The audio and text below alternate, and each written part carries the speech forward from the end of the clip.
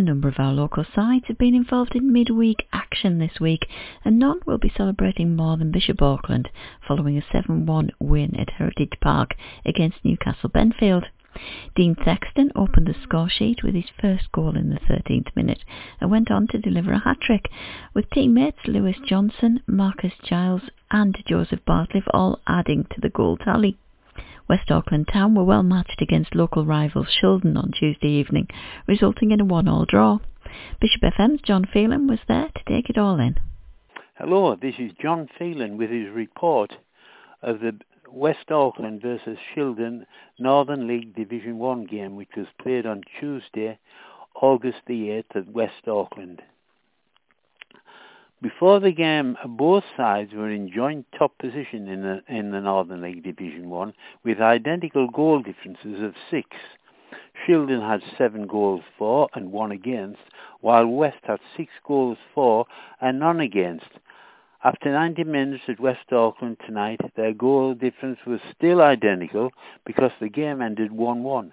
How many times have we said it? A draw was a fair result.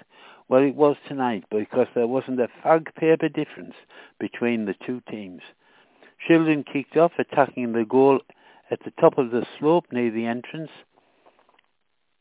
and West had hardly touched the ball when Shildon won a free kick just outside the box on the right-hand side.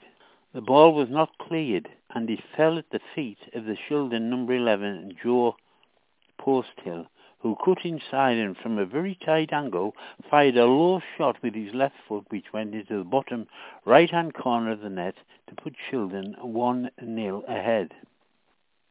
1-0 down, West came back and the game came back into the game, and for a while they had most of the possession. Kieran Jackson burst through for West, but his run was eventually blocked.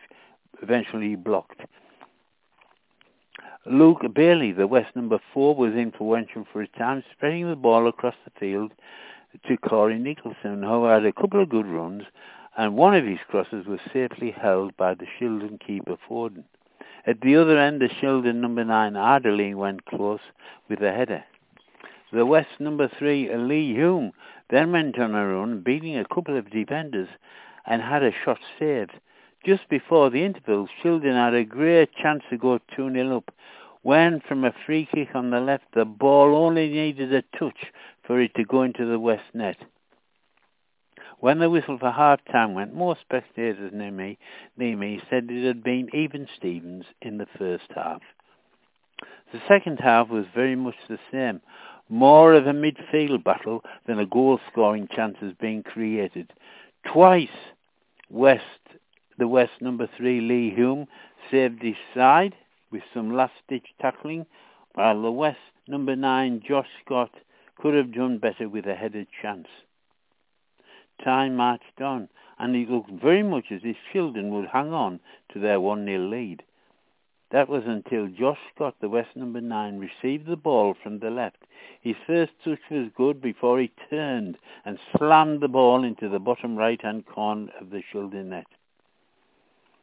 Shildon piled under pressure towards the end, and Nicky Littersedge made one good save from a pile driver from Shildon's Ashton Houlihan.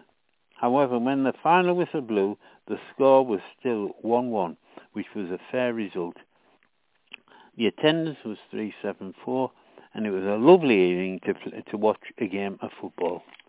Elsewhere in Division 1, Towlaw fans were downhearted following their team's 4-1 defeat away at Heaton Stannington, but Crooktown managed a passable draw against Northallerton Town at the Calvert Stadium. In Division 2, Brandon United suffered a 2-1 defeat away against Redcar Town.